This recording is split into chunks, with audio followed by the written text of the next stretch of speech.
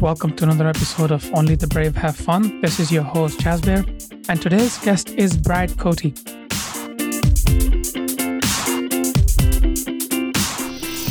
Now, Brad is sought after business consultant for health practice owners seeking to grow and scale their health practices, from attracting new clients to hiring systems to sales, conversions, and more.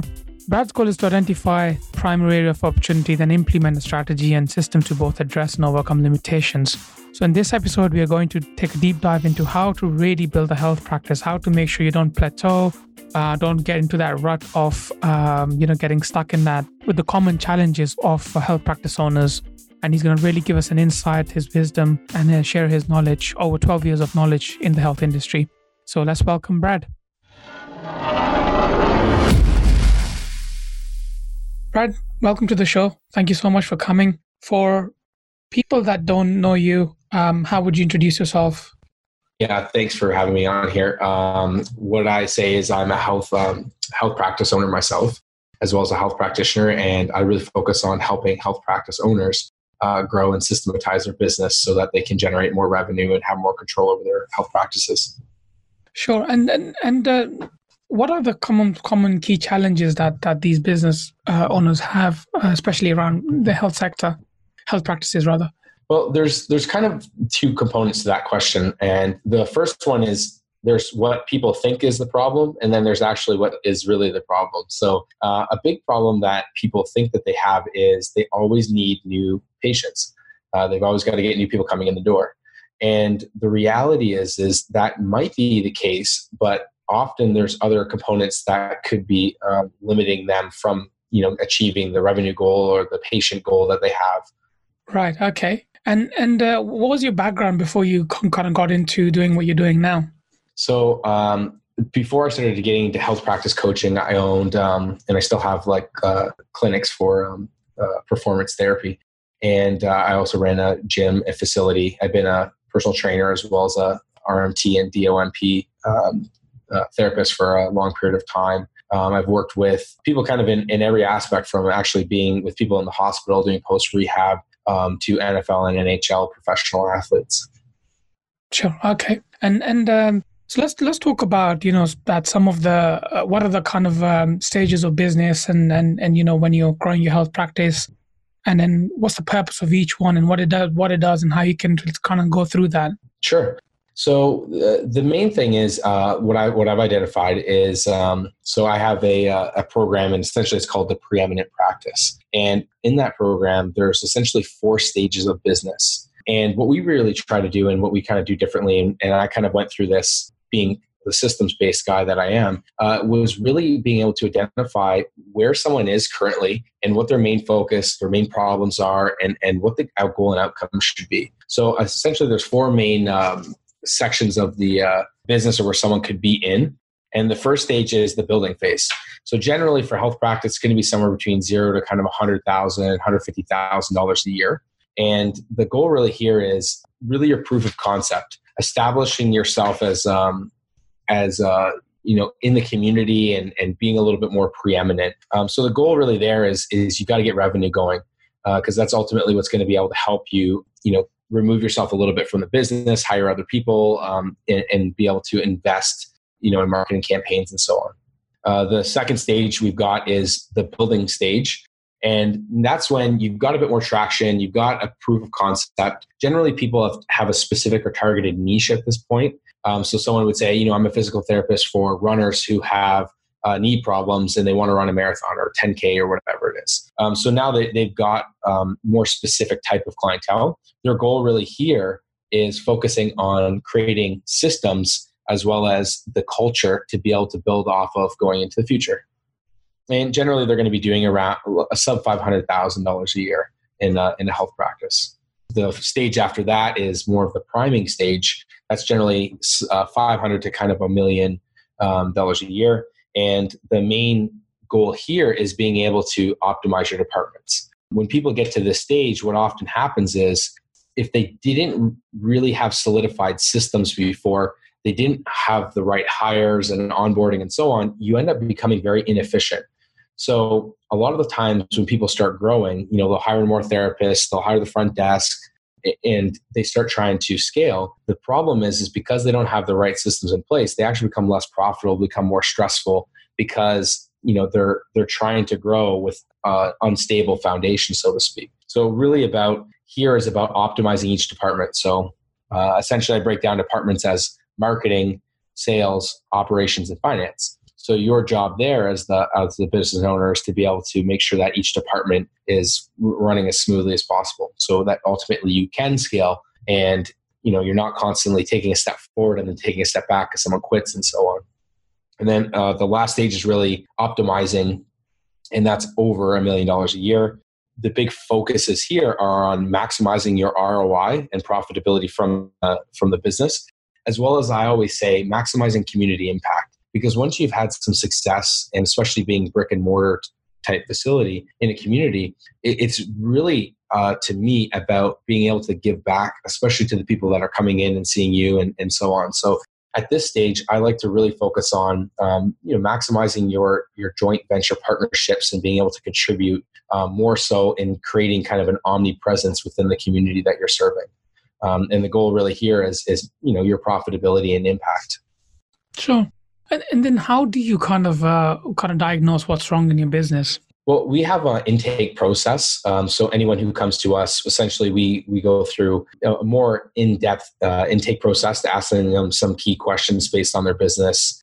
And we generally like to have the practitioner have some of the records with them so that we can at least, or they should be able to know some of their numbers and how things are.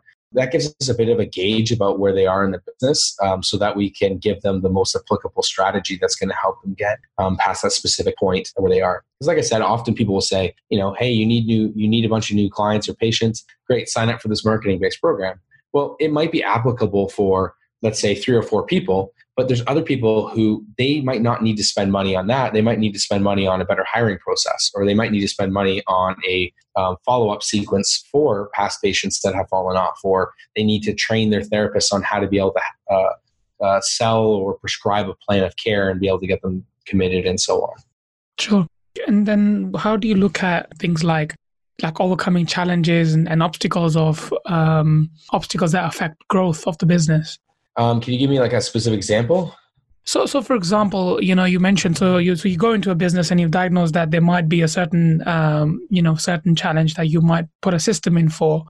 But generally overall, there's always, no matter what industry or business you're in, there's certain challenges that you have. So for example, for a corporate leader in a software company, what worked for a 5-man team may not work for a 15, 20-man team, right? And that's one of the challenges. It's a people challenge that specifically affects them in that situation. What about kind of health practices? What kind of challenges do they come across as their practice grows? Yeah, so that's kind of like sort of why we triage where businesses are, because generally like what stage you're in is going to give you, kind of like the example you gave, an idea about what's probably going to be the biggest problem.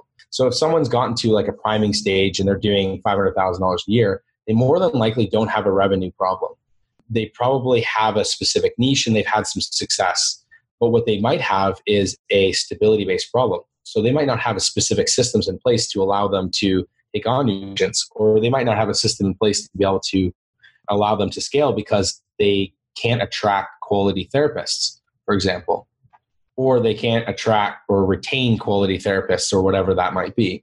So as obstacles come up, generally when we're working with people, we have like a roadmap and essentially like there's stages that you would follow as a path in order, that are kind of important. But, things do come up and we might need to pivot to be able to identify to say, hey, 6 months from now, you're going to need to hire a new therapist based on the amount of leads that you're getting. So what we really try to do is map out quarterly plans and a year plan with someone and say, okay, well, this is where you are now. This is where you want to be. These are the things that need to happen. So we give them a bit more of a plan and a strategy over the longer term so that we minimize those obstacles. And as long as the person is on the right track and following and compliant and getting the coaching where they need, they generally are able to stay pretty strict to the line. We haven't had too many scenarios where things go kind of aberrant, it does happen. We've had before where like a car backed into the side of the building and the people couldn't work, flooding damage, stuff like that. I mean, those scenarios, like, you can't really plan for too much, or I don't know anyone who really plans to say, we're going to be shut down for 3 months because of this. But yeah, I mean, unfortunately, things do happen. But most of the time, I think if you sit down and actually have a strategy about where you want to be and almost reverse engineer what needs to happen, that's going to eliminate a lot of the obstacles. I think too many people, they just think in their head, I got to get new people. Well, they get new people. Well, and then what happens is, well, I got a bunch of new people, but I don't have anyone to serve them. So then, I've been through these problems myself throughout the years and so on. And that's kind of where I really got into a different mindset to think more strategically, if that answers your question. Sure, yeah. And, you earlier touched on systems and automation. How important is it to have those in place? And at the same time, if I was just speaking to someone earlier on about being more agile in business and having those systems in place, being more agile, I mean, with health practices, does that work? Does that fit in? So first of all, how important is automation and systemizing? I really look at saying like a preeminent health practice is really based on three main components, which are the structure, the systems, and the strategies. And I think that systems, in my experience, are like very, very important to have, because they're really the systems are really dictating on how the business runs.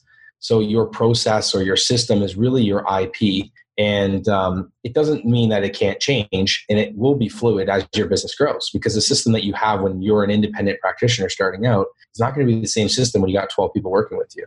There may be components that are the same, but you may need to change and kind of adapt different concepts, and always looking to kind of improve as the baseline.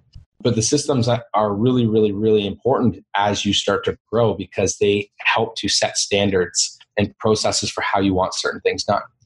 In terms of like automations, I think it's always best if you can automate anything that you really do more than once, if possible.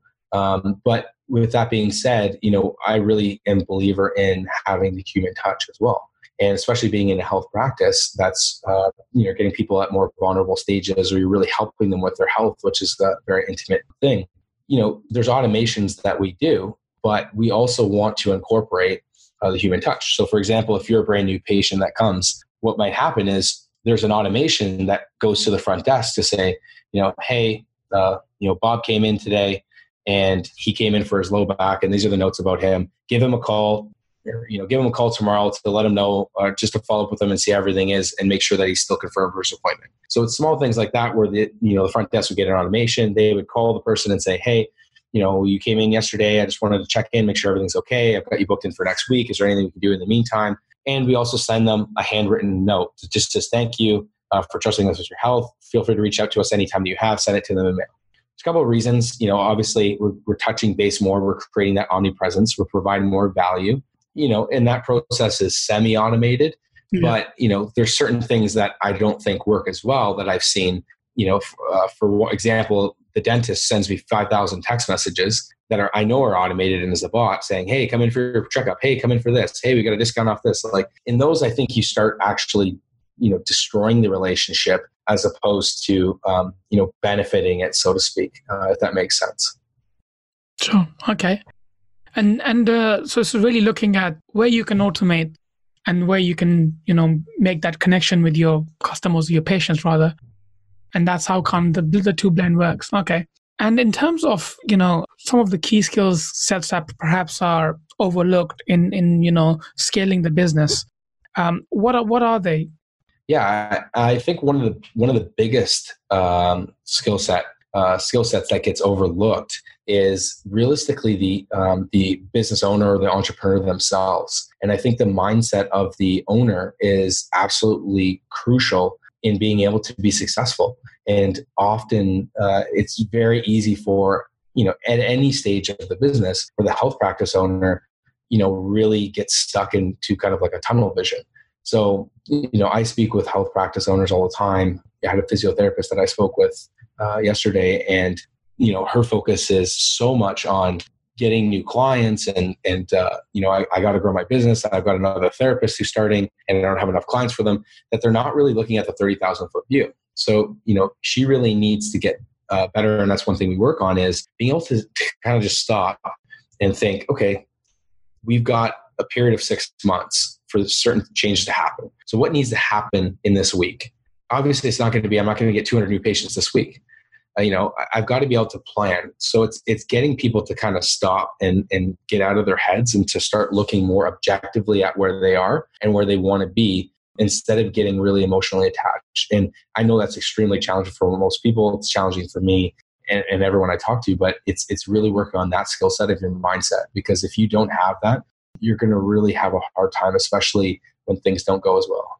When that flood happens, what do you do? At the end of the day, it's like your mind, that's what really pulls you. So I think that that's absolutely crucial.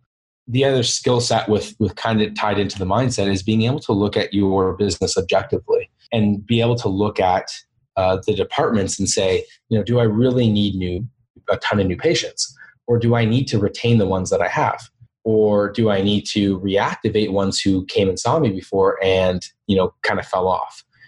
That's part of being a business owner, that tactical kind of strategic thinking, which is really what sets people apart. Because while certain people are spending tons and tons and thousands, and I've seen it before, $2,000, $3,000, $4,000 a month on attracting new clients, but their attrition rate is absolutely terrible. It's like, they're losing, 10 to 15% of people who are coming in every single month. So what happens is they're spending a lot of money, not getting as much of a result. Well, the reality is that if they just retained 50% more people, they would need to get less people coming in.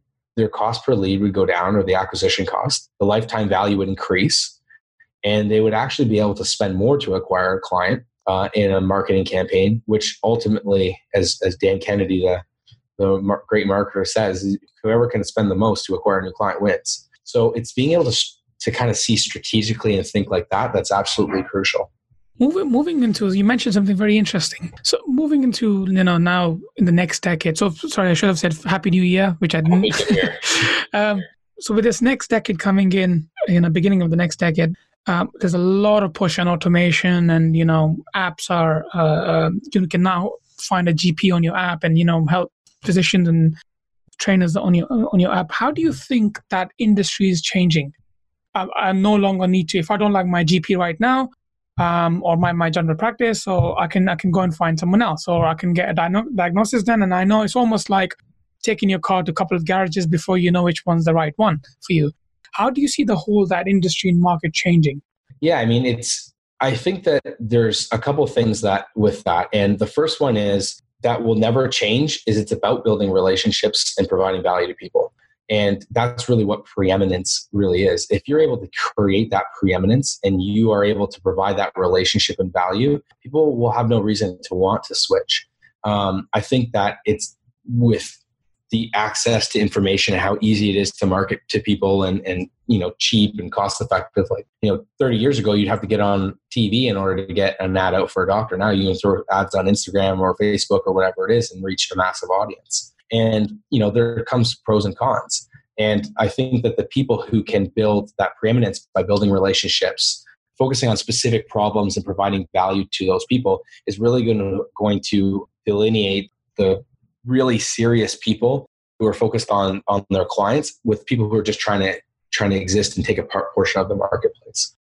So I think that that's like one thing that's going to have to be a main focus, even more so. Not that it should have ever went away to begin with, but it's going to be a main focus. And I think that, with new platforms and making it easier and all of, agencies and people trying to learn all these marketing things, I think consumers are going to get more inundated with ads, with the options of seeing other people. So the only real way that I see that you can really stand out is one, to really define your niche and who you're targeting and what your problem you're solving for that person, but also creating that preeminence, that authority, credibility, and expertise in that field. Build those relationships and nurture those relationships. That's going to be, in my opinion, a really big key in what I've used in my practices as well as the clients that I work with now.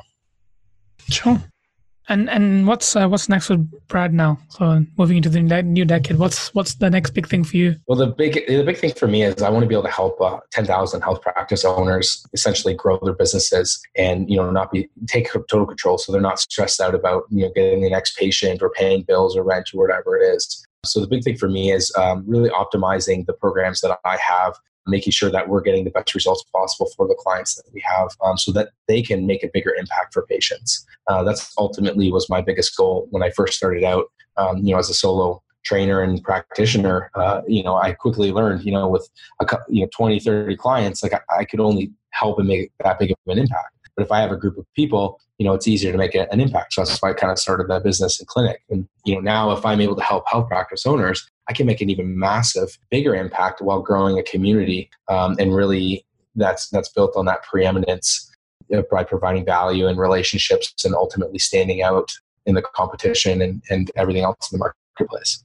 What's the kind of percentage rate of, health practices being successful and, as a kind of industry, if you like? So what's the kind of success rate for them? How many fail and how many, when they start off, how many fail and how many survive? I don't entirely know the exact stats. It sort of depends on what's going on. So some of the stats that I have read, they're different between like private practice, who's like a solo practitioner, as well as like a clinic or big multidisciplinary clinics. And one thing, to really make a point of is that there's a lot of private practice owners that I work with who are not doing very well. They're in business. They've been in business for a couple of years. Like that physiotherapist has been in business for 6 years. But she's barely scraping by the time she's paying rent and stuff. So I think part of it also is the quality of life that the person is working in. But I think there still is probably a higher failure rate like traditional type businesses.